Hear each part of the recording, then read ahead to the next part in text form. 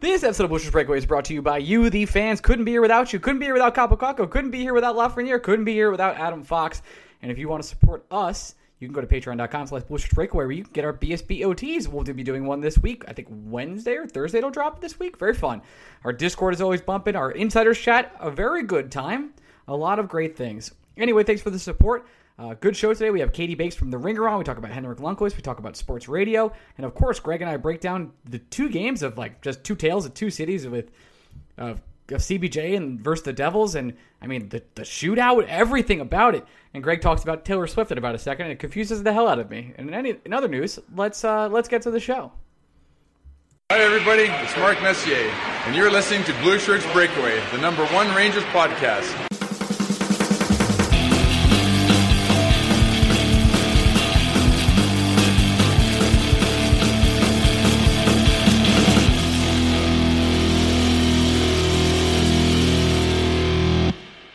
Busher Breakaway fans, welcome to the week of the Busher Breakaway. I am your host, Ryan Mead. You can sponsor this podcast at patreon.com/Busher Breakaway, and I'm here with my co-host, Greg Kaplan, also a Busher Breakaway Patreon. And guess what?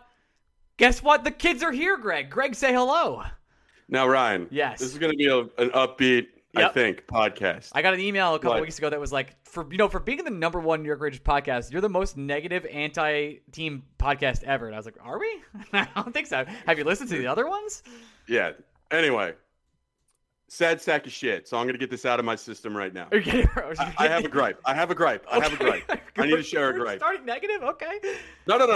It's not really about the New York Rangers. It's fair. It's about but I have Mets? a gripe I want to share and I want on record. Okay. You may have heard last week Taylor Swift re-released an album. Yeah, read a 10-minute Taylor version. I'm not a Taylor fan. I'm sure the Taylor hype. First of all, no. All Too Well is one song encapsulated in one album, but it's the song everybody's talking about. And I'm happy you brought that up. It's a song I want to talk about. Okay. Here's my thing, Ryan. Yeah. I saw a lot of dudes, mostly dudes, some confused women, but mostly dudes. Yes. Talk about how it's not normal for a person to talk about a breakup that happened 10, 11 years ago today. That's not normal. That's quote-unquote psychotic behavior. Yep. Here's my thing. Are these the same dudes that are starting Potvin suck chants or booing Alec Martinez or telling me Carlos Beltran should have swung at a curveball? Like, fuck you. You have issues, man. You have breakups. They're not actual breakups. They're just sporting events. And it's the same thing. We're all going through the same shit. We're all trying to exist on this higher level of plane that we're all trying to get to. If we're talking about shit from 10 years ago, let them talk about shit from 10 years ago. Who cares? I can't believe this is the open. This is unbelievable. It's been bothering me. I went on this rant during the rain. I was at the Ranger game on Sunday. Breaking news. Right. Went with our friend Jeff. Thank you. Went with our friend Jeff, big Devils fan, so it was even better for me. Yeah, I knew that you were there with him. It felt really good for me. But I did this rant to him loudly enough so other people in the section could hear me, because I take Ranger games as an opportunity to test out some material every now and then. I think you should. One time a lady turned her phone towards me and our friend, or rather part of the podcast, Drew Way, and it said, "Please be quiet." She didn't look at us. She just turned her phone with a message that said, "Please be quiet." I was like, where do you think we are? It's like unbelievable. There were people sitting behind me. There are two dudes in front of me from Ireland, first Ranger game they've ever been to. And I'm sure they were nuts. Just reacting to things like soccer fans would. So they were standing up at weird times. Yep. And the people behind me were just like, "Sit the fuck down!" What? And at one point, I turned to them and I didn't turn to the people that said "sit the fuck down." I turned to the Irish people sitting in front of me and said very loudly, I was like, "Don't worry about them. They too have legs. They can stand up." And that's all I said. Because, Brian, it's a sports event. It's a sporting event. Stand the fuck up. Yeah. Like, oh my God, you can't see for 2 seconds? Okay, we need to be happy. You're right. It has to happen, because people are going to yell at us. You know what made me really happy? Tell me. Kind of. I'm actually still a little angry about this too. So you were at the game, though. I was at the game. DraftKings, DraftKings had a line for over/under shots on goal for Artemi Panarin after Saturday going into Sunday. What do you think the line was? Shots on goal, not goals, not points. Just shots on goal. Shots on goal 6? See, you're thinking logically. I'm sorry. It was 2.5. Wow. That low? I am upset I didn't put $10,000 on the over. They had 2.5 shots on goal for Artemi Panarin. 2.5 was the over was minus 104. Dude, the goal away story from the game on Saturday against Columbus Blue Jackets. He took 11 shots and 6 of them were on net. Yes, I know. He said that one's for coach, and then he asked Vince about his shampoo. Yes. 2.5, Ryan. I should have. Who needs a job if I put all my life savings on that? Yeah. And yet I didn't. The easiest bet of all time. I'm upset that we didn't have. That was a lock. Oof. Well, I mean, I'm not gonna lie. I made a little money, but I should have made all the money, and that's what I'm upset about. Right. Yeah. I have all those stories too. So last time on the podcast, you and I did. You did a quintessential what grinds my gears this week, Gregory rant. One of your better ones in a long time. The one today or last week? Last week. Not today. Definitely not today. I thought the one today was pretty good. I'm not going to rank that in the top 10, for sure. Okay. But last week... Is that because my top 10 is very good? No. Actually, sometimes you have a strong top 5. It's really up there. Like, your top 5, and including the Trouba, like, making that happen, that trade, that's a good one. You have a lot of stuff like that. But that's not a grinds my gears one. No, but you've done a lot of good in your life, especially in the Blue Shirts breakaway sphere, that is. All right, you came up with the billboard. That was good. Buddy, you're married. Take me out to dinner first, That's all right? True. Sorry, my apologies. So, the game happens. I don't even know where was I? Oh, yeah. So, last week you talk about Lafreniere and Kakko and what exactly happened with the New York Rangers and drafting them, which is that they had to. It would be stupid not to. And the talent was there, and it was just you had to be patient, and you had to wait. Because the Rangers are doing a terrible job developing forwards. I believe it was, what is it? I can't imagine. With the last 30 years, they'd have an NFL forward they drafted go over 60 points. I think that's not the exact stat, but it's something like that. And then you were repaid, and Ranger fans were repaid with patience against the Devils team, who has, it's not like a walkover. They didn't have Jack Hughes, but they did play very well. But the Rangers, we've lambasted, who are now 9-3-3, came out, and the two best players on the team versus the Devils, I can't believe I can say this, by miles, Kaapo Kakko and Alexis Lafreniere. I don't know how that's possible, how they did it. The shootout, Greg, I hate the shootout. I hate it. I think it's lame. I wish we would do ties. The shootout was, my hands were on my head. I was tense. It was like I was watching a playoff game. How was it in the building? Man, had Lafreniere won it, I know. I think the building would have been the loudest it's been since one of their last playoff runs. Definitely since I probably would have been on par with the Mika 5-goal game. Yes. As the only non-playoff eruption that would have equaled it. The building was pretty loud.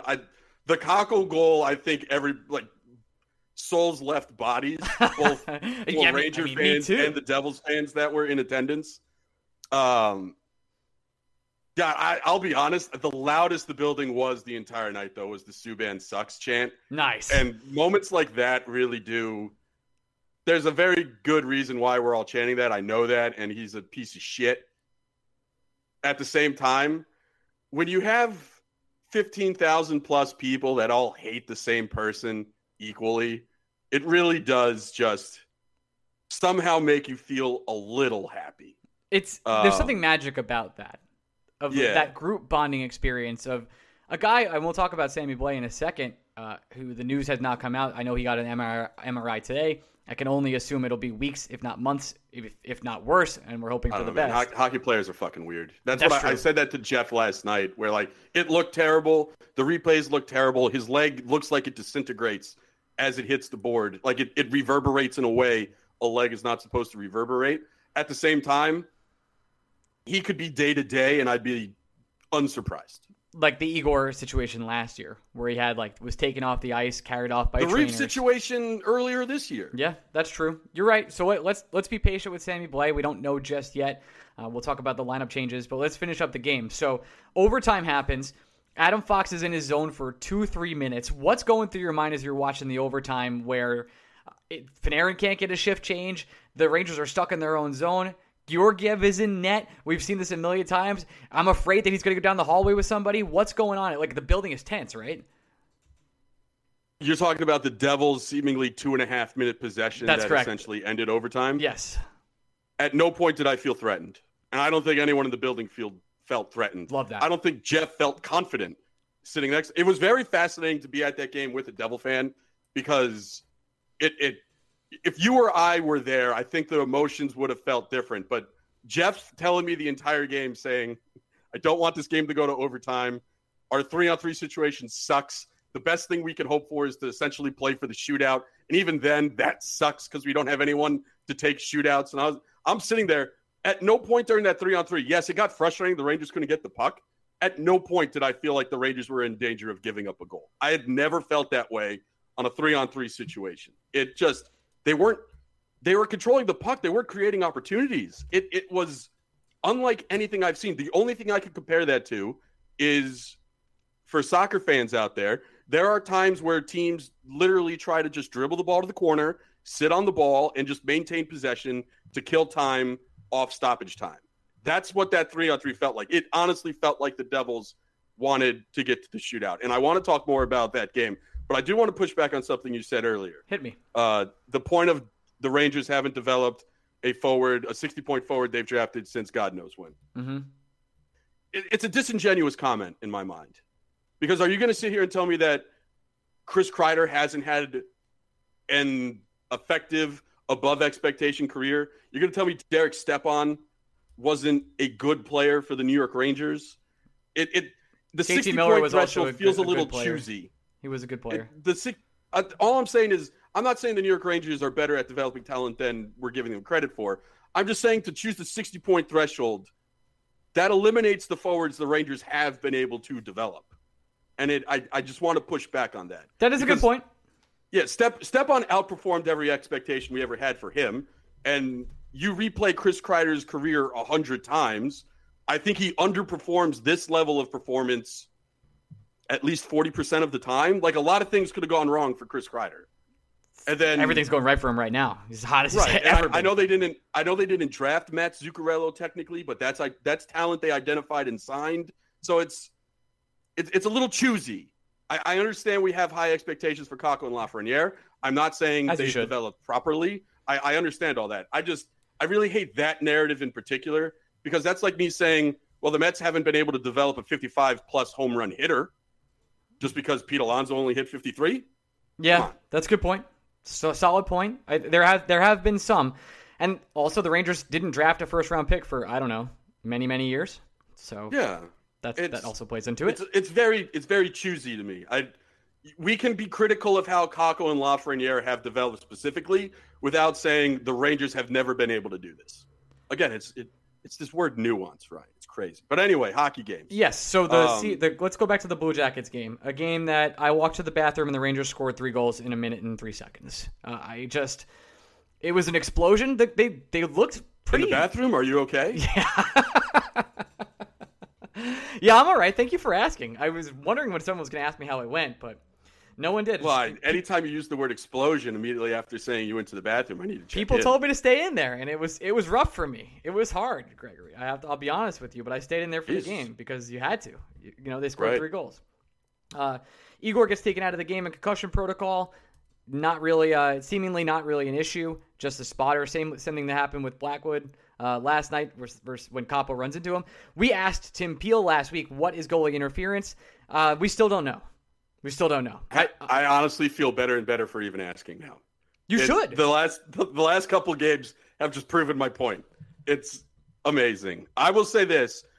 Watching the first period of that Blue Jackets game, if you had told me the next 5 periods of Rangers hockey would be some of the best hockey they've played all season, wouldn't have believed it. There's no way. That first period against the Blue Jackets was as abysmal as any hockey we've seen this entire year. And it was even more worrisome in my mind because that was the first period of hockey they had played in a week.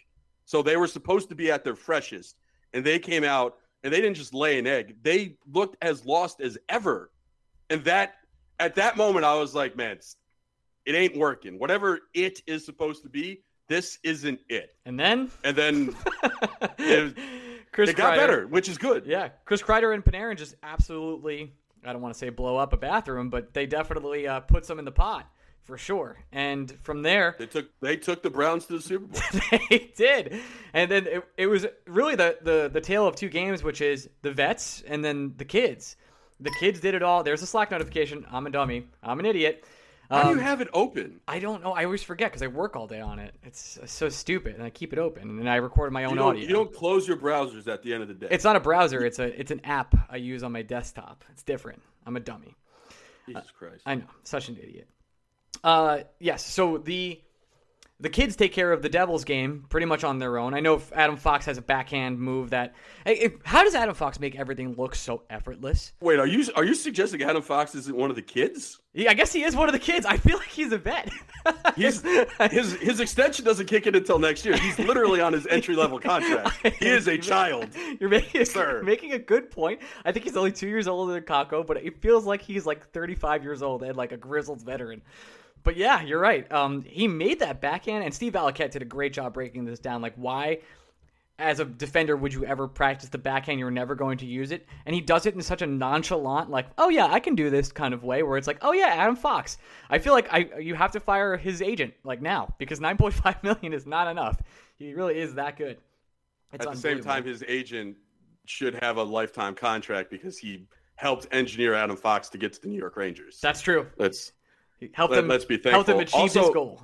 While the children, and we need to give the children all the praise, especially Kakko, who had Kakko easily could have had 3 points had he been able to hit the weird empty netter. But a little shout out to Sammy Blais pre-injury.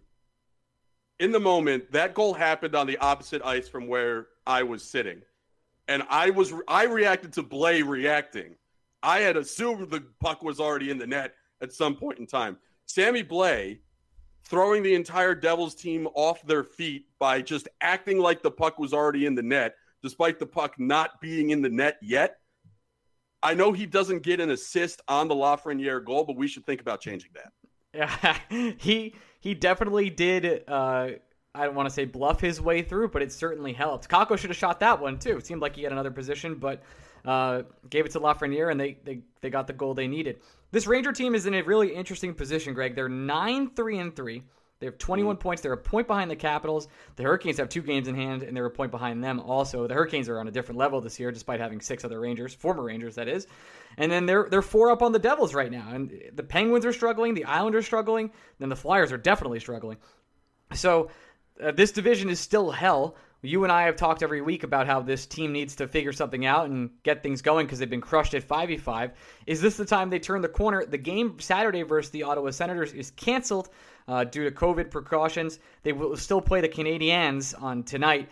And then Thursday is the Maple Leafs. So it should be a little bit of an interesting week. The Maple Leafs will be a test. The Canadiens are struggling right now. Canadiens are flat out bad. Yes. They have 11 losses, which I believe is the second highest in the league. I'll double check right now. But the Coyotes have 13. My apologies. Should have figured that one out. You said second highest, not highest. Oh, I did. There we go. So yeah, I was right. They have 11 losses right now. They seemingly don't have anything going for them whatsoever. Carey Price obviously came out and talks about his addiction problems and how he's going through them. So they're lacking him. Also, their captain retired in Shea Weber, and then they traded away, or they lost one of their best centers. So the Canadiens have a lot going on, and hopefully the Rangers can perform in a not trap game style in this situation.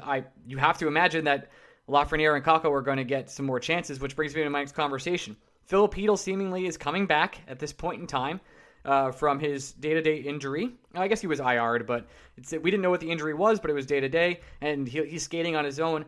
One thing I posted on Twitter earlier, Greg, and I don't know if you saw it, I really kind of like the idea of putting Hedl on the right wing, and I think you're going to fight back against it because I want to keep Gaudreau on the third. And that would be Mika, Kreider, and Hedl on the top line, and then you keep that line of Strome, Panarin, and Kakko together. Or do you think you should move Lafreniere up to the right wing and just get it over with? Well, first, not to gloss over it, because we've both gotten plenty of jokes off, not at Carey Price's expense, more at how the NHL views Carey Price.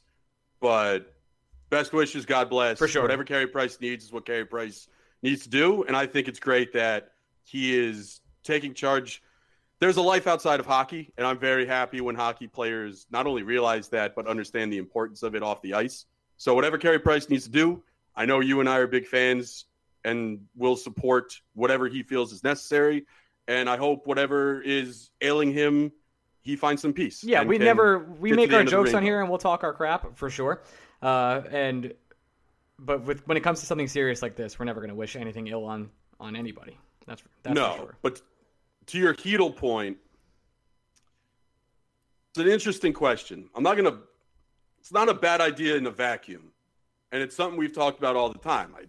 I think even before the season started, you and I had conversations of, what would happen if the Rangers put Goodrow at third line center, and just when Kravtsov wouldn't come home, we said, doesn't make sense to just move Hedl up, even though if he's not playing center. And in a vacuum, you would just want as much talent as humanly possible in your top six. And if Filip Hedl is one of your six most talented players, yes, the Rangers should absolutely be finding opportunities to get him in the top six. But we still can't have a Filip Hedl conversation without also having a Ryan Strome conversation, because there is a decision the New York Rangers are going to have to make after this season in regards to Ryan Strome. And a variable that will go into that decision is Filip Hedl. Is he capable of being a top six center? Whether it's injuries, starting and stopping, or situations like this where the New York Rangers just have to put a guy up in the lineup because someone else is hurt, we just seemingly always find an excuse to put off this answer. And it's always driven me a little batty. I don't want to say it. Yeah, this isn't a question we should be asking anymore. We should have more firm answers than what we have. And the fact that we not only don't have more firm answers, it doesn't feel like we've ever gotten off the initial question whatsoever. It bugs me so much. And so to answer the question you have asked me tonight, if you're telling me the top line is Kreider, Zibanejad, and Hedl, I think that's a good thing for the New York Rangers on Tuesday night. But if you're asking me if putting Hedl on the wing is good for the New York Rangers beyond Tuesday night, I don't fucking know. I really don't. I don't know either, because I don't know what happens with Ryan Strome. I've gone from 2 off seasons of saying there's no way he makes this team. There's no way he stays on this team. I still think they might trade him this upcoming trade deadline. I don't think he's safe at all. I think the boat sailed there, buddy. You think he's staying now at this point? Unless the Rangers lose something like 10 in a row, there's no way the Rangers aren't going to be on, at minimum, the periphery of the playoff discussion. They're finding ways to get points right now. Yeah. Seemingly every single week. You said it earlier. They're 9-3-3, 12 points in 15 games. The New York Rangers will have to go. It would have to. I don't want to say they have to go historically cold, because this, if anything, this offense has shown us they can go historically cold. Igor Shesterkin has to go historically cold for the Rangers to fall out of playoff contention, and as long as he's healthy, hard to see that happening. So I saw a lot of people give me some grief on this and just say, well, do you hate Lafreniere? Do you not want to move him up? I think they tried to do that experiment of having Lafreniere play right wing, and I don't think it went. Not that it didn't go well. I just think Lafreniere didn't feel comfortable. Just move Kreider back over. That's the line of Lafreniere, Zibanejad, and Kreider at no point was not producing. It was always doing everything it should do besides put the puck in the net. That was the one thing. And a lot of that has to fall on the shoulders of Mika Zibanejad. Kreider's doing his part. Lafreniere had a lot of success structurally on that line. I personally don't have it. I can't come up with a reason why that line isn't together right now. I couldn't come up with a reason why that line wasn't together when Sammy Blais was playing on it, or Barclay Goodrow, or anyone. That line, the top line, should still be Lafreniere, Zibanejad, Kreider in my mind. It was a good line then. It'll be a good line now, especially since Zibanejad's game seems to be on the upswing, and Chris Kreider is the hottest human being on earth. I do wonder if that was part Chris Kreider and part Lafreniere saying, hey, we're just really not that comfortable playing right wing. I don't know if Gallant has that information and that's what he's working with. Does Chris Kreider strike you as a man that's going to say he's uncomfortable doing something? No, never, ever. But you also don't want to mess with something that's so goddamn hot right now. Yeah, but he's been hot all year, and he started the year as a right winger. So it's not like he got moved off right wing and caught fire. Mm-hmm.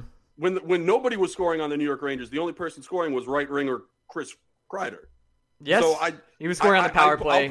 I'll push back on the notion that the only thing that got Chris Kreider hot was moving Lafreniere off that line. It's not the case. It's been hot all year.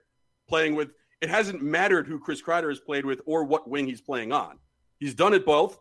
He's done it well. He's been very good all year long. So I don't know what lesson we're trying to teach Alexis Lafreniere by playing him on the third line. I get having to hold players accountable and making sure that they feel like if their game's slipping to do something to correct that. But I'm at a point in time where the top line in my mind needs to be Zibanejad at center, Chris Kreider on the right. And it's either Artemi Panarin on that left wing or Alexis Lafreniere on that left wing. I don't really see another option that is acceptable in my eyes, especially now. Sammy Blais wasn't an acceptable option before. Barclay Goodrow's never an acceptable option. But with one of those options out, it definitely isn't the solution now. Yeah, that's why I think the Hedl option is just so interesting. But the Strome point you make about what the hell do we do when Strome is gone, or is he going? Who knows? Will the Rangers extend him? Well, that'll be a conversation you and I have a lot over the next couple months, because I think we're slowly headed towards that reality where they offer him a 5-year contract or something. I don't know. Ryan, I honestly, with Strome, I know we're talking about other things, but I'm not going to know then, and I don't know now, because you're getting to a point where the New York Rangers don't necessarily have a lot of long-term money just lying around. They have very little. The argument I've shifted on now that the Eichel everything is over is that I think it's just going to be a revolving door for the New York Rangers in their middle six. One person between Hedl and Strome is here for the long haul. I don't know which one at this point in time, and that other spot is just going to be dudes on 1-year deals or rentals every year. Let's get to 5-star questions before we get to our guest Katie Bakes today. This first one's from Jay Hardesty 72. I know neither of you guys are big Olympic hockey fans. It's beginning to seem like a reality that Kreider will be a lock for the team. I mean, a power play with Kreider, Matthews, and Fox would be deadly. I mean, I would imagine Chris Kreider would make this American team. I can't imagine a situation where he doesn't. It's probably a fourth liner. I can imagine a couple situations where he doesn't. It's dumb.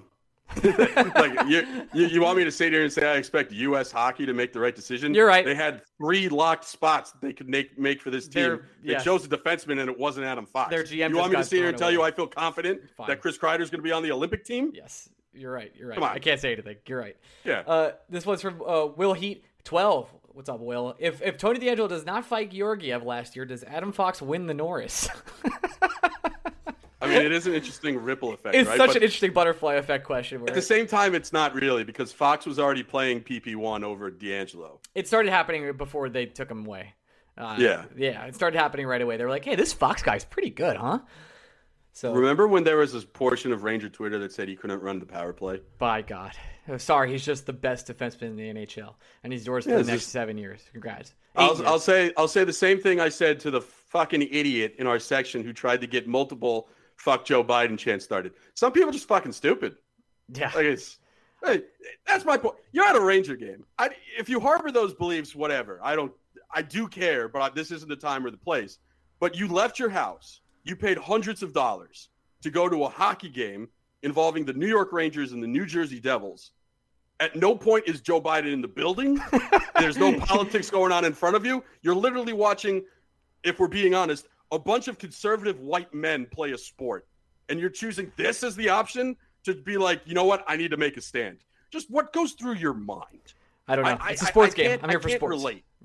You know what? Did you say that you didn't say the line? Did you? You should have said the line. Oh, I did not say stick to sports. I told Jeff. I wonder why people leave their house. You should. You got to say stick to sports. That's the line. That's what you have to say. No, hey, stick to sports. It's just so exhausting. It's a level of stupid that I, a dummy, can't achieve. And I maybe a little jealous. I don't know. There's something going on. Me too. What is this is from Nick I. What is the new what happens first? Eichel gets traded, or where this will be a new segment. We'll have to figure it out. I don't have an answer right now. It's because the Mets are going to have a GM and Eichel is on Vegas. So there you go. I had one. What was it? I saw this question in the Discord and I thought about it and I had it.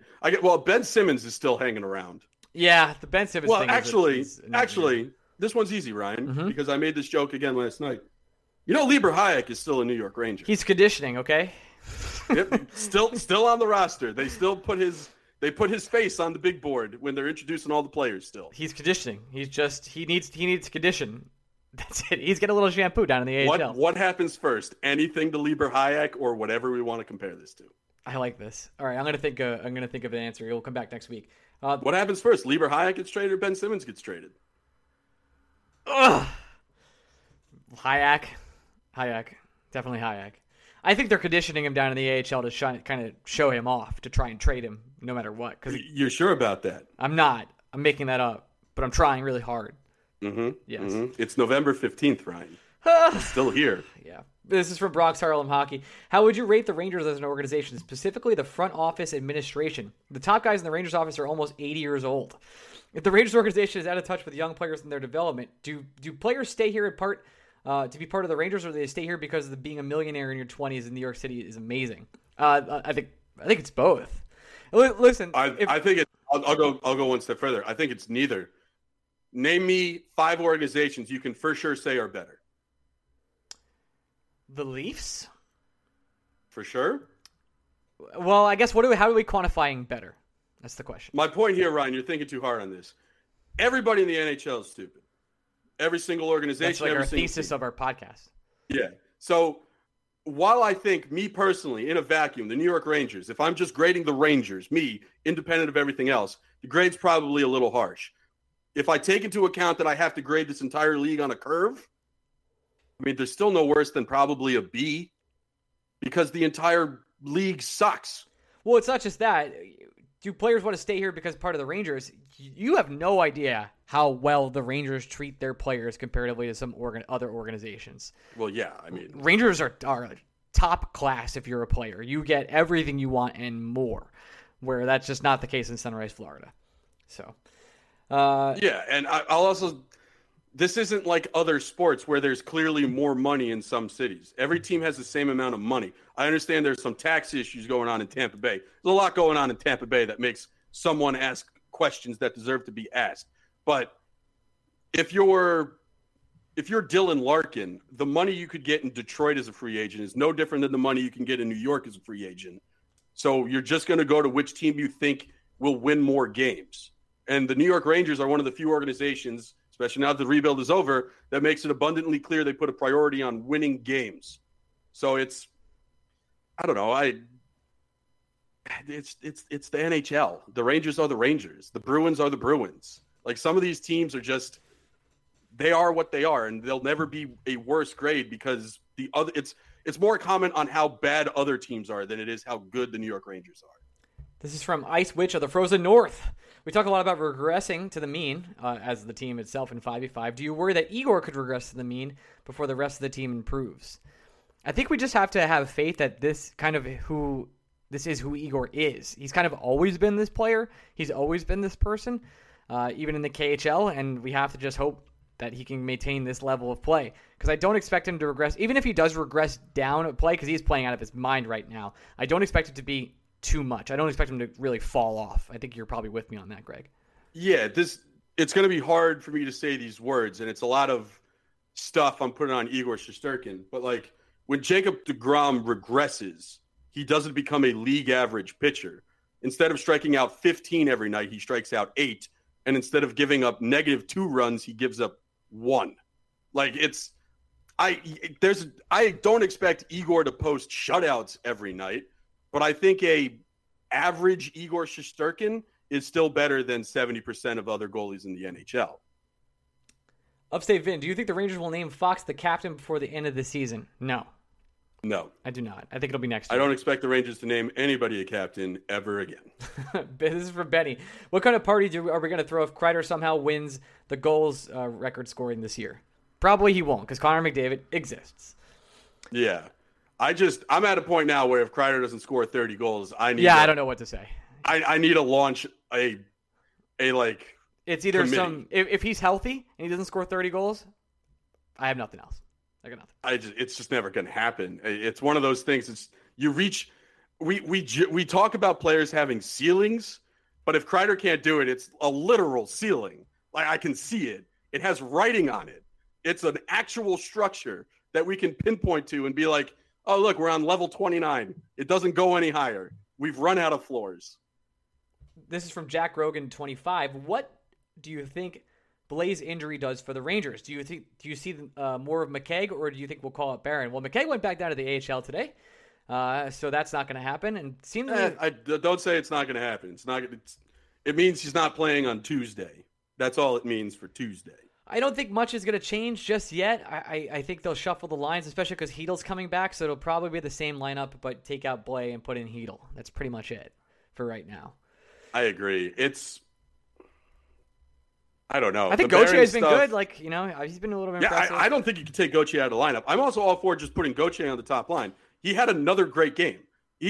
I made this comment on Twitter, and it just becomes more apparent every day where it's like, this dude just wants to be great. And it's like we stopped the download a little too early, and we haven't figured out how to continue that download. But I don't see – I hate calling players up just to have them sit. So if Morgan Barron isn't going to have a spot on a nightly basis, I don't want him here. It doesn't make any sense. Just keep playing every night in Hartford, who's having a really good year on their own and seems to be gelling both offensively and defensively. He's in a great position to mature and develop his game. But I have no reason to take Gauthier out of the lineup. I have no use for another center at this point in time that would have to play top 9 minutes. I'd rather just continue shuffling McKegg up and down if the Rangers just need a body in case someone picks up a little knock on an injury day. But like you said, McKegg being sent down is literally just telling me that Heedle is definitely playing Tuesday. That's all it's telling me. I fully expect McKegg to come back up before Thursday to serve as the extra forward. Final question from TSE1231. A lot has been made of grit and intangibles, as well as the Rangers' streak being quote-unquote unsustainable to the eye test. Is it possible we've misinterpreted grit? Most took it as punching Wilson in the face, but instead we seem to be finding intangible ways to win games we should not.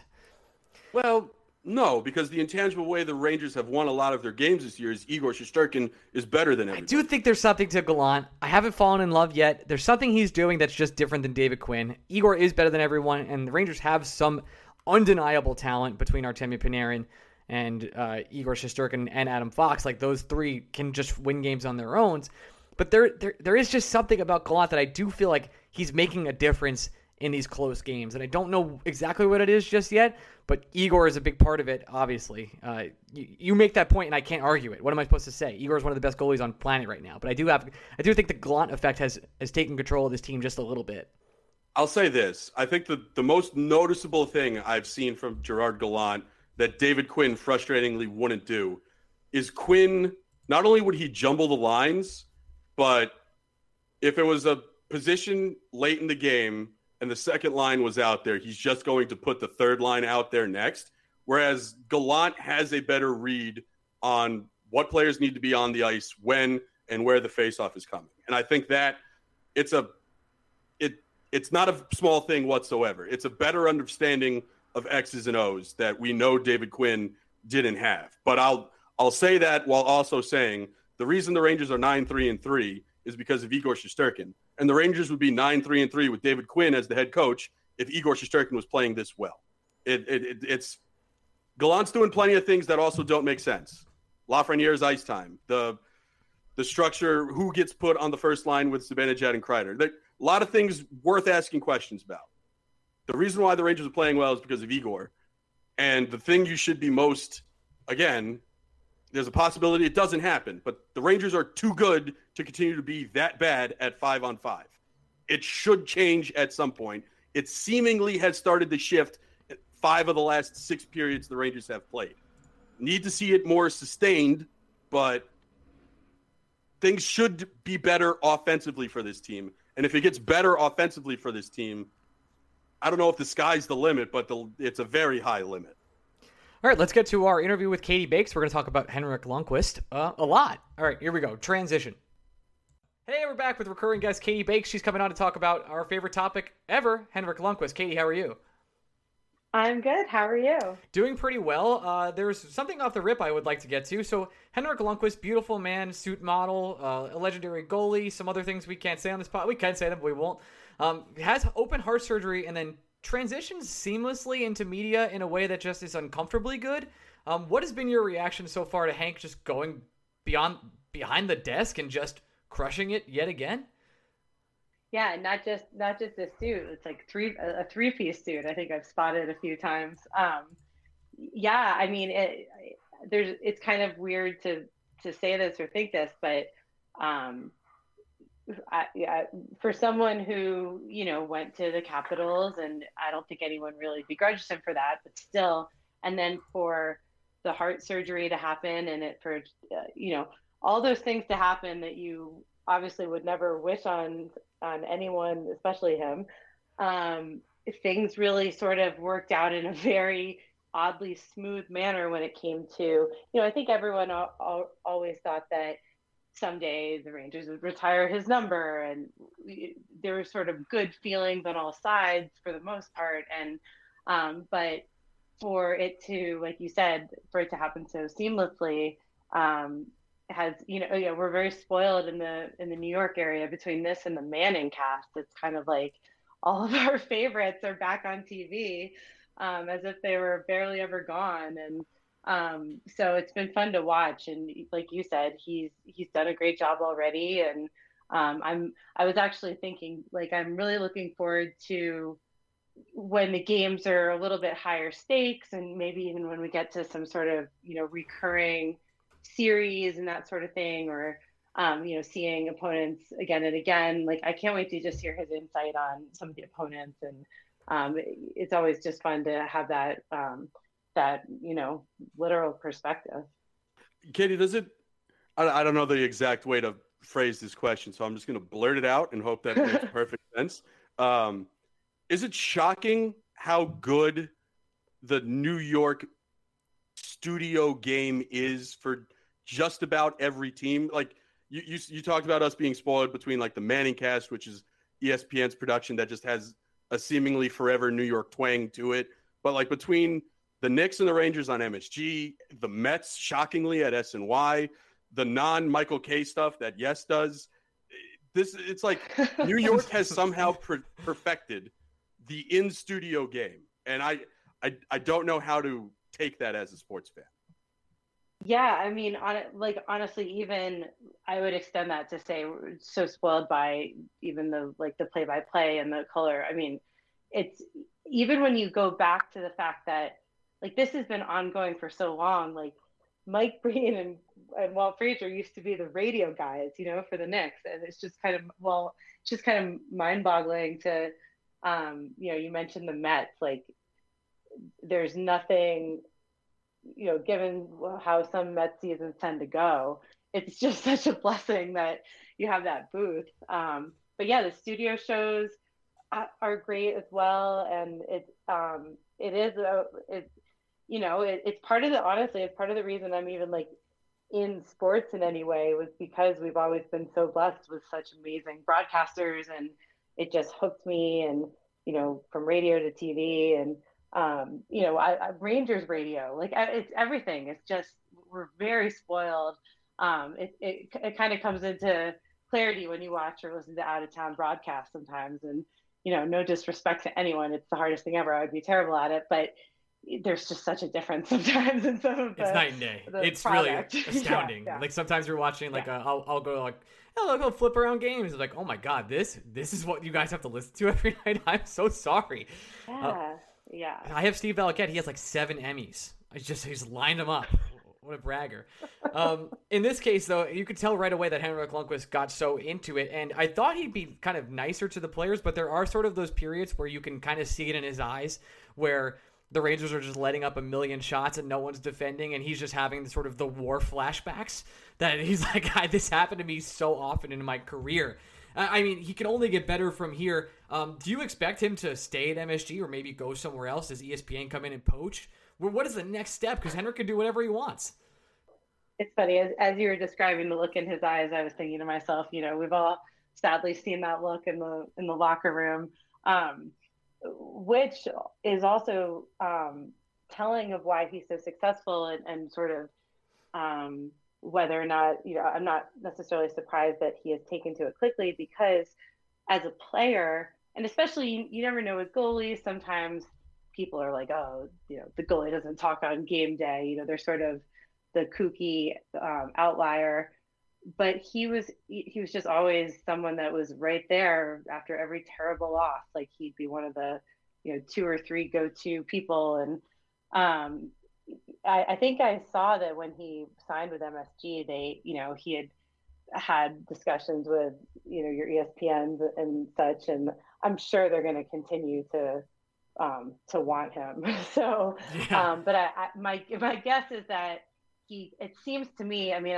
I don't see like exactly what his schedule is or anything, but it seems to me like he has a pretty good setup with MSG where, he's not exactly like schlepping onto the, or like even doing like late games. No, he does 7:00 Tuesdays and like that's it. Like that's all he does. So it's a great and maybe even if he does move to some national stuff, I would think he would maintain. I mean, he does seem like someone that is, I would expect to be in the rotation for a long time, whether or not it's like his, only or primary situation. It's crazy because they bought him out. Said, he will just gonna. They bought him out, Katie. They were like, you know what? You're the best player. That's. Oh, we can't say that with Brian Leach, but we can make a. You're very close. You're one of the greatest players ever on this team. We're just gonna buy you out. You can go to the Capitals, no problem. And they, I don't know if they knew about the heart issue or not, but the guy was. He had the surgery and he was trying to play hockey like 2 months later. It's unbelievable. The Rangers lost cap space because of that. I know. It's like I said. I mean, if you had asked me, a few years ago, will there be good relationships down the road between the team and him? I would have said yes, but I wouldn't have thought it would be this very instantaneous path. And it's obviously just a credit to him and everyone involved. And it makes it that much more heartbreaking that he never got that cup with the Rangers, and but it's also and you know what, I'm going to say it, like I also feel robbed of not. I'm a lover of Ovechkin regardless of being a Rangers fan, so I was excited for him to go to the Capitals. Obviously it was a little bit of you don't want to face him too much, but I was also like, maybe this could be the place, and two people I like to root for in one team. And so that was never to be either. And I'm sorry if that offends anyone. Listen, I like Ovechkin too. Hockey, I was happy that he won his cup when it happened. I don't like other players on the Washington Capitals, naming like Tom Wilson in that case. Right. But yeah, go on, Greg. Yeah, Katie, I think every time we have you on, you're essentially our Henrik Lundqvist legacy expert. Because I think the first time we had you on is essentially when Hank decided to stay a Ranger when the letter came out. The second time we had you on when they decided to buy him out. And now we're having you on when he's become one of the best in-studio analysts the New York sports media has ever seen. But I do have to ask, as his legacy expert, which is essentially what I am now giving you credit as being, is your legacy of Hank impacted at all? I know you just said you wish you saw him as a Capital, but does it keep Henrik in such a high stature that he really never did play another game with anyone but the Rangers, even though, again, heartbreaking, almost literally circumstances? But I don't think any of us would feel differently about Hank, but there's still something a little sweet to the fact that he's a Ranger and only a Ranger, essentially. Yeah, no, I agree. I mean, I guess it's almost like it could only be more pure if he had just, retired and there wasn't the kind of unforeseen detour. But yeah, no, I mean, I think that it certainly makes all of it like a smoother transition. And if I guess the Rangers were due for like a good homecoming after, usually they're just seeing people leave and go to the Columbus Blue Jackets and have their homecomings there. And so, yeah, I'm really glad it has unfolded this way, obviously with the caveat being that we wish it hadn't unfolded this way. But, honestly, it's been fun to watch him. You as you mentioned, he can be not necessarily critical, but you can see the sort of the truth in his eyes. But then on the flip side of that, I forget when it was probably a few weeks ago, but he was talking about Adam Fox, and it was just so cool to see. You could just see how good Adam Fox is to have Hank talking about him the way he was, and kind of remembering, when they had overlapped a little bit, what he had seen. And it's fun to see that angle, and to, because obviously there's only a few people that have that, that view of the world. And so it, just really makes the broadcast so much better. I mean, he wished he had a person like Adam Fox in front of him. Oh my all those goodness! years. Yeah, there was a little bit of jealousy. Yeah. Yeah. 22-year-old Adam Fox. Talk about just how cool a cucumber that Adam Fox is. Yeah, you can just, like you said, there's some wartime flashbacks going on there, but yeah, it's really fun to see. I mean, like I said, I look forward to when, there's a big game and we can get kind of a detailed, this is how this guy shoots type stuff. Cause I love that. Like I love that in baseball when you've got, a batter talking about facing a pitcher, and so he can provide that. And well, when him and Valakut just go side by side and are starting to break stuff down, it's like hockey heaven. It's like, oh my god, yeah, these guys see everything. It's the best. Yep. We got to get them doing more like, getting up and like physically moving around. I know, we got to get them like a green screen and everything and have them like do the weather, but instead of hockey blocking shots, it would be quite a segment. I'll pitch to MSG and they'll ignore my emails as always. So now that we've gone through that, I kind of want to get your feelings on just how like you feel about the team in general and where we are. Obviously, that they have the young children in Adam Fox, Lafreniere and Kakko. Lafreniere and Kakko notably went off last night against the Devils. And right now, it's kind of this transition period from, hey, we have a lot of hope to, I think we're gritty and I think we can win, but we're not sure. So what's your feeling kind of on the transition the team is going through right now and where they're headed? Well, like in particular regarding Lafreniere and Kakko and last night's game, it was really fun to see how they were used in the shootout. Like I appreciated the position that they were each put in, and obviously, like Lafreniere in particular, I loved that it was sort of a risk only.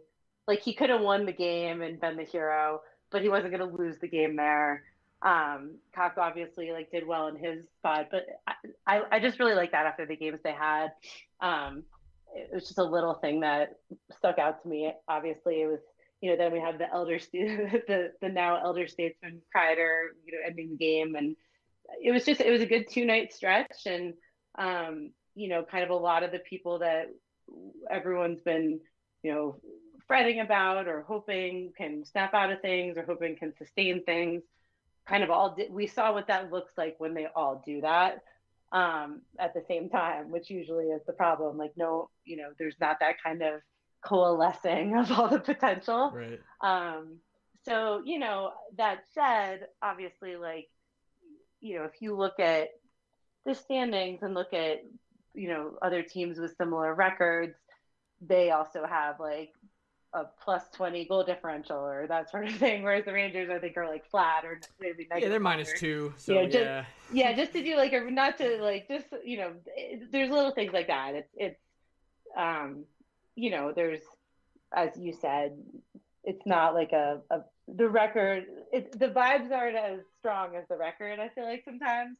But I do think this was a great little stretch of games that they are just coming off of, where we saw like what things can look like when they're going relatively smoothly. Well, Katie, your comments essentially dovetail perfectly into my next question for you, which is, if we now live in a world where you're either super negative about the team and everybody hates you, or you're blindly optimistic and everybody hates you. What has happened to sports nuance? Does it exist? Did it ever exist? Is this the result of Twitter overtaking sports radio, where we lost nuance somewhere along the way? Yeah, it's funny. Like I was thinking about this with the Knicks a little bit, which was that I forget when I wrote a piece, but I had written something like early in the season, the Knicks were on some run, and I wrote a piece about how silly I feel when I get really caught up in like an early season Knicks run, just kind of knowing what's probably going to happen. And it was just, and I think the piece was tied to a game against the Nets. So it was also talking about the different expectations of the Nets and whatever it was. And then when the Knicks made the playoffs, people I just started getting these tweets of people reblogging that and like being like, what do you have to say now, Katie Banks? And, you know, it's just random people like kind of come, like, I'm sure just Googling, I don't even know. But it was so funny to me because the piece I wrote was the most like waffling. Like it wasn't even a hot take in any way. It was very just sort of wishy-washy, if anything. And you know, people were like, it was this, you know, this sort of I forget what the name of the Twitter account is. It's like Old Takes Exposed or something like that. Where, yeah, it's, you know, and like that concept's kind of funny, I guess, but it just ends up being like kind of bad faith, like, you know, like cherry picking just any old thing that was relevant at the time. And so that's like a weird trend that I've noticed on Twitter, is just people searching, or I don't know if people are saving them or doing a search or whatever it is. I respect all methods of like being online and posting, like that's cool, but I do feel like it's just kind of a boring, like reactionary way to approach things. Like, oh, this person once like questioned, you know, the shooting percentage of my favorite player. Like, what do you have to say now? It's like, okay, no one was, you know, staking. It's not personal. It's, you're just observing what's going on. I mean, not to say that it's not satisfying sometimes if someone, you know, is really banging a drum that you disagree with, and you know, it ends up not happening in the way that you predicted. Like, I get it. That's part of the discourse. But I do think you're right that there's like a weird, almost antagonistic, instead of just like I guess like maybe there's a difference between being like antagonistic and like argumentative. You know what I mean? There's a good dunk is always a good dunk, no matter where it is, on the internet, anywhere. It's like a good dunk makes me clap. It's always gonna happen that exactly. way. I always, if people dunk on me, I clap. It's a great dunk. Congratulations, that's awesome. But I think what Greg is really pushing at is that you can either be like, hey, this team, like, like, let's use the Rangers for example. They're terrible at 5v5 this year. They just are. And so we say, hey, the team, like, despite the record, is pretty bad. Well, then it says, hey, you're way too negative on this team. This team is winning. You should be enjoying the ride. And then you go the other way, like, hey, actually, this team is pretty good. You know, they keep winning despite whatever's happening. They're 9-3-3, and everyone's like, hey, you got to be more negative. Like, you're not calling them out for what's really happening. There's no in between anymore. You can't just be like, there's duality doesn't exist when it comes to talking sports on any like hardcore level of dissecting a team. You're just always a villain no matter what happens. And I don't know if that happens to everybody, but it definitely happens to Greg and I.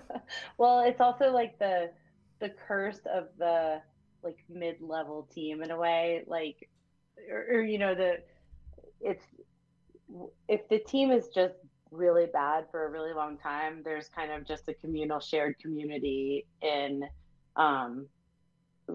talking about how bad things are, and kind of, you know, the gallows humor type stuff. But when you have a team that does have reasons for optimism and is, you know, maybe papering over some flaws with a good record. I mean, I'll always remember, like, I think it was my first year covering hockey. Maybe 2011, 2012. I'm probably getting the year wrong, but like, I just remember the one of the things that made me understand hockey, you know, quote, advanced stats or analytics, what and Corsi and what it meant and how it manifested was, I think it was the Minnesota Wild at the time were sort of the team that was doing really well, but people that were looking at the stats were like, not so fast. And the fans were really mad about it. And I just remember that weird level of the fans being mad at math, kind of.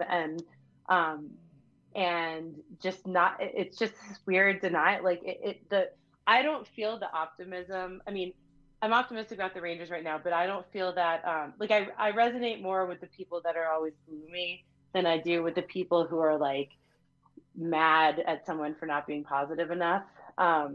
So that example just always sticks out to me, when there's the team that, you know, looks good on paper, but maybe is, you know, shooting unsustainably high or whatever it is. And people are like, no, it's because they have a brand new offense that no one's ever tried before. And and you're sort of like, yeah, maybe not. So, I think there's that aspect to it too. But I don't know. You guys also, are just engaging with like the most passionate fans so closely. So you're going to definitely have like each end of the bell curve.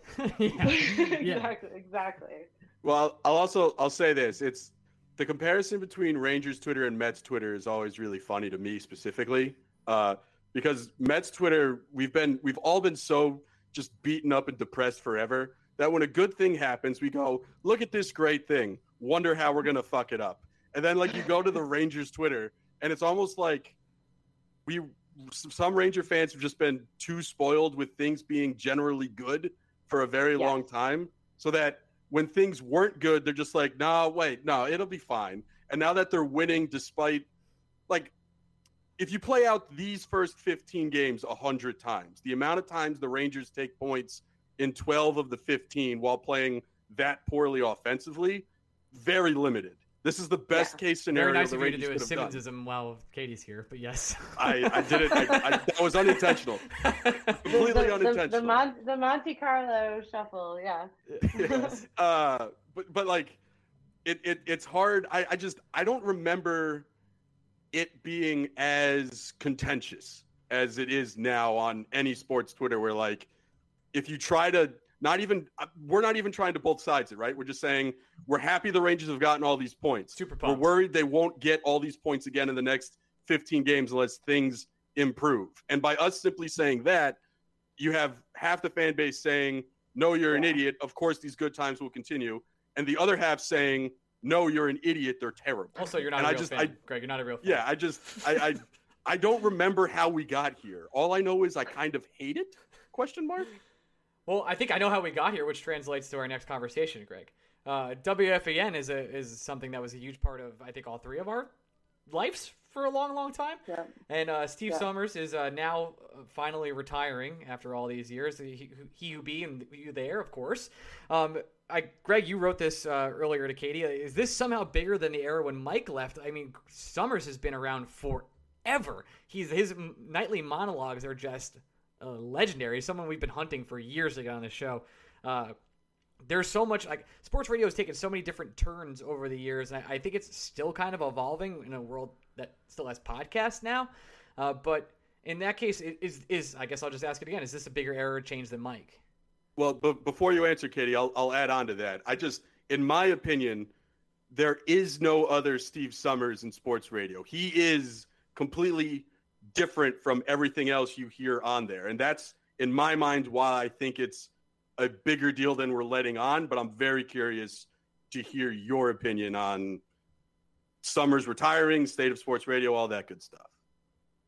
Yeah, no, totally. I mean, I was just about to say, like, what you just said, which is Mike is obviously a king and a trailblazer and all those things, and one of a kind in his,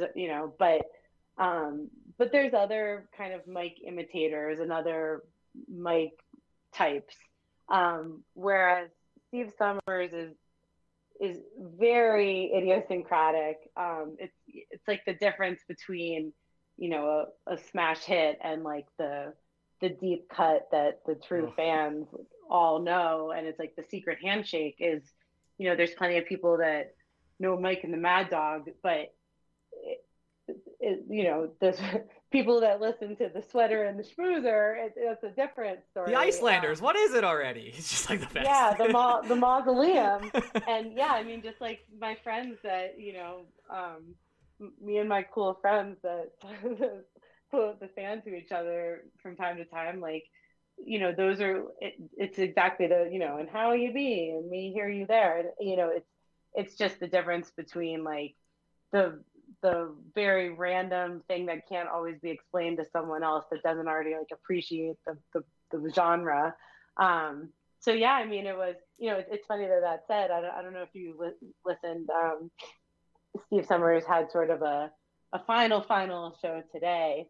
I missed it. I'm going to try and catch it on YouTube. And actually, yeah, there were some great callers. Like Steve Levy actually had a great call in because he, I guess, worked when he was super, super young and new. And he talked about how great Steve was to him. And he also talked about how much he appreciated Steve's hockey he talked about hockey all the time. And like you said, the Icelanders and had all these, it was actually funny. He was talking today, and I think within the span of 30 seconds, he mentioned Frederick Weiss and Eddie Jacquemin. And I was like, who else makes that, those back-to-back references? Eddie Munster and whatever. So anyway, Steve Levy was great. And then Mike Francesa called in, and it truly was like the Clash of the Titans. Mike called in and accidentally opened his comments by saying, "Welcome, Steve." And then he said, thanks for having me. So it was so classic. Then it turned out he was in the middle of walking his dog. I mean, it was like, so you did see the fact that one of those guys is, there's a reason why one of those guys is Mike Francesa and one of those guys is Steve Summers. And I say that in like, yes. It's like the yin and yang. And, I mean, it really does feel like that, between them and Joe Beningo, it's sort of like the holy trinity of what the fans set, the sonic landscape of WFAN. I don't know what's next though for WFAN. I know it's not going anywhere. Yeah. I'm just with the rise of podcasts, people like us, people that cover sports, and the amount of sports coverage you can get and interaction between Twitch and YouTube and Facebook. I just don't know what they do to kind of reinvent themselves, or even if they need to do that. I'm not sure. Yeah, I know. I was thinking about like, the difference in the times when it comes to like the overnight shift and like, time. Sorry, I don't know if you can hear my dog. It's all good. It used to be that like if you're up late at night, the overnight shift, like that's your company. It's that or a good book or something like that. Maybe some like bad TV. I called Tony quite a few times. He was my friend at 2 a.m. That's just how it was. We talked about the Steelers and other garbage at 2:30 a.m. is the best. Yeah, for sure. And now, you can watch old highlights, or you can, like you said, you can watch Twitch, you can scroll an article, maybe you have something playing in the background, but that very direct connection during the overnight shift, it'll just be interesting to see how that manifests going forward. I mean, I was listening to Carton and Evan today after Steve Summers logged off, and there's still that kind of good daytime banter type stuff, but yeah, the sort of weird overnight guy who's hyper local, didn't really exist, for a long time. Maybe it doesn't really exist in the same way now, and so. Yeah, it does feel like the end of an era in the way that someone like Francesa, obviously, a big retirement, there's going to be there's like a Francesa coaching tree, you know what I mean? Yes, whereas not in the same way as Steve Summers. Well, if there's anything I know for sure is that WFAN will always be around because there will always be New Yorkers who need to call someone to ask if the Mets could trade J.D. Davis for Shohei Ohtani and ask whether they're giving up too much. Those people will always exist, so WFAN will always be fine. Just like you saying that, I just felt like I was back in Jersey. like I live in California now, and just hearing those words is like so, I mean, that's the other cool thing about Steve Summers, like just someone that really had the most, bizarre callers and so indulged them. And yeah, it's so weird. And his weird noises that he makes throughout the whole interview or whenever he's talking to somebody, it's like, what is this guy doing? But he's the best at it. It always feels purposeful. Everything he does, yes. Like everything. It's like, holy crap. Yeah, the fan has so many great moments. And I mean, as a writer, like his little opening remarks, it's as if he was sitting down and creating a New York Times crossword puzzle, before every shift. That's wordplay and these little, sometimes they're super corny, but that's just to be able to do that so often and have his little, right after the end of a game, he would have these little remarks and, just like a totally different skill set than the performance of it, which is its own thing. And so, yeah, just like a really, really interesting guy. Yeah. Even Sorry, Greg. He would always come on after Met games, and when I was little, my dad and I would be driving home, and he would have what sounds like a Shakespearean play about the Met game that I just watched that is somehow more interesting than how I actually watched it. And I remember vividly one time, he went on this rant, and I just go to my dad. I was like, wow, that just sounds really cool the way he's describing it. And my dad just looked at me and goes, yeah, if you ever read a book, you might be able to do that too. And it's just the most impactful thing I think any human being has ever said to me. And I was like, oh, you think your son's stupid. All right, no, that's fair. I totally understand. Oh my God. I mean, now that I'm thinking about it, like between that and Walt Frazier, like with his, I still remember him saying words that we were like studying in like the vocabulary unit at school. And I was like, oh, wow. Omniscient or omnipotent, like, No, the only reason I know what the word percolating means is because of Walt Clyde Frazier. That is 1,000% correct. Yeah, wow. I mean, WFAN really, teaches. It's like the companion to Sesame Street. Like you graduate from that to beefing up all of our vocabulary. Unbelievable, Katie. We've kept you long enough, and I appreciate you taking all the time you have with us. Anything you want to plug before we get out of here? Oh man, I mean, Ringer.com. Ever heard of it? Yeah, your source for all your written and audio needs. Right. And yeah, we're just Ringer.com. That's my plug. Great podcast network too. There you go. I'll help you out there. We're actually done with the show too. Yeah, we love our pods. Yeah, I literally need the rewatchables at this point in my life. I don't even see half the movies. I just need someone to talk to me about a movie I haven't seen. Yeah, that I've been loving our Yellowstone content as I've been binging that show, and yeah. Pop culture galore. We're also out of here too. You can follow me on Twitter at OrionMe. You can follow Greg at Blue Shirts Break. We'll be back next week. We love you guys. Thanks, Katie. Talk to everyone soon. Bye-bye. Thank you, guys. And of course, this episode is brought to you by the people that are the good people of the Offer Sheet Club, the exclusive members of our NHL Insiders chat on Discord. It's always fun hanging out with all you great people, all the great weird theories we have, and all the good times we have in the chat. So I do want to thank Adam Cassidy, Adam Cohen, Adam Curatolo. I think Adam actually messaged me on how to say this correctly. I think it's Tulo. Nailed it. Good. I'm getting funny looks. Alex Gardner, Amber Cohensberg, and Austin Beetleman, Ben Waters, Ben Weber, Biggest Malone, Brian Doyle, Broadway Busher, Bleeder, Chris Finelli, CJ Stellwagen, Dennis. I don't know. This is what he said. I called you Dennis last week, Daniel, but your name is Daniel, and I don't know why I did that. I'm getting funny looks again. No, last week you don't understand. Look at me. Last week I called Daniel Dennis because I read ahead on the list. Okay, she's still looking. Daniel Taysen, David Narrative, David Siegel, Dennis Dietz. There we go. Actual Dennis. Eric Stagg, George Obritsky, give Gardner a cup. Gretzky Gareth McFly. Welcome, Gretzky Gareth McFly. Very fun. Thank you so much. Harrison Haskell, Jake Berkowitz, Jerry and Marquez, JD, Jimmy Mack, John Hardesty, Christopher Florida, Christoph Berg, Kyle Franklin, Lazek Gronkowski, Lou Giordano, Lucas K, Matthew Kine, Max Nielsen, Pavel Kojarev, Randy Tesser, Stephen Lohmeyer, Stigblebach, Swingart, The Drop BKs, Tommy Sinclair, Tommy O'Neill, Tori from Manhattan, Upstate Vin, Vinny Bracco, Vinny Hay, and Will Spector. Boom! Nailed it.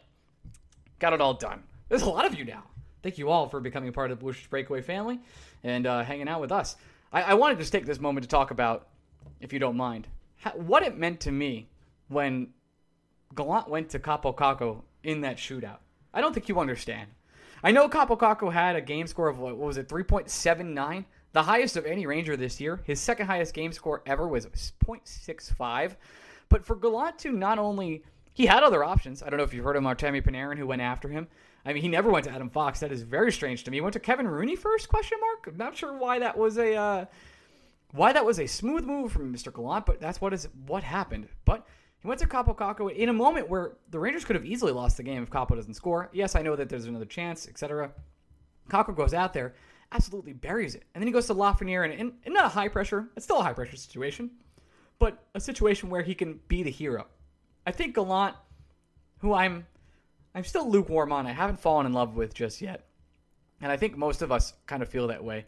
But a lot of fans seem to love him. And maybe this tough development I don't think with Lafreniere, but more with Kakko, has sort of, or maybe will allow him to take this next step. And I say that because Kakko said in the postgame, hey, I'm really happy that Gallant has allowed me to stay on this line, has stuck with me despite my low production. Because that was not going to be the case with David Quinn last year. And I'm a noted David Quinn defender, as you know. I think he got short end of a stick when it came to some criticisms he got, but there were plenty of criticisms to have for David Quinn in this situation. And one of them was he moved everyone up and down the line at will. And Kakko never got comfortable, never got to play in the place he wanted, was moved up and down between the third, the fourth, the first, everywhere. He got played everywhere. And instead, Gallant just said, hey, we know that you're going to be good. We know you have the potential. Play with Artemi Panarin, the best left wing in the league. Ryan Strome, who can't hit an empty net to save his life, but will absolutely pass you the puck back, and has done that. So I think that showed a lot of confidence building for not only Kakko, but my confidence in Gallant of he's going to give these kids chances. He's going to allow them. It's not a meritocracy. Kakko did have the best game of any Ranger, and he was the first star overall, but to have him go out there at the end of the game and just do and take that shot, I was shocked at the moment and couldn't have paid off any better. Hate the shootout. Couldn't be cooler than that. One of the best, one of the game of the year, if I'm being honest. And anyway, thanks for staying and listening, and love you guys. Thanks for the support. We'll be back later this week on OT.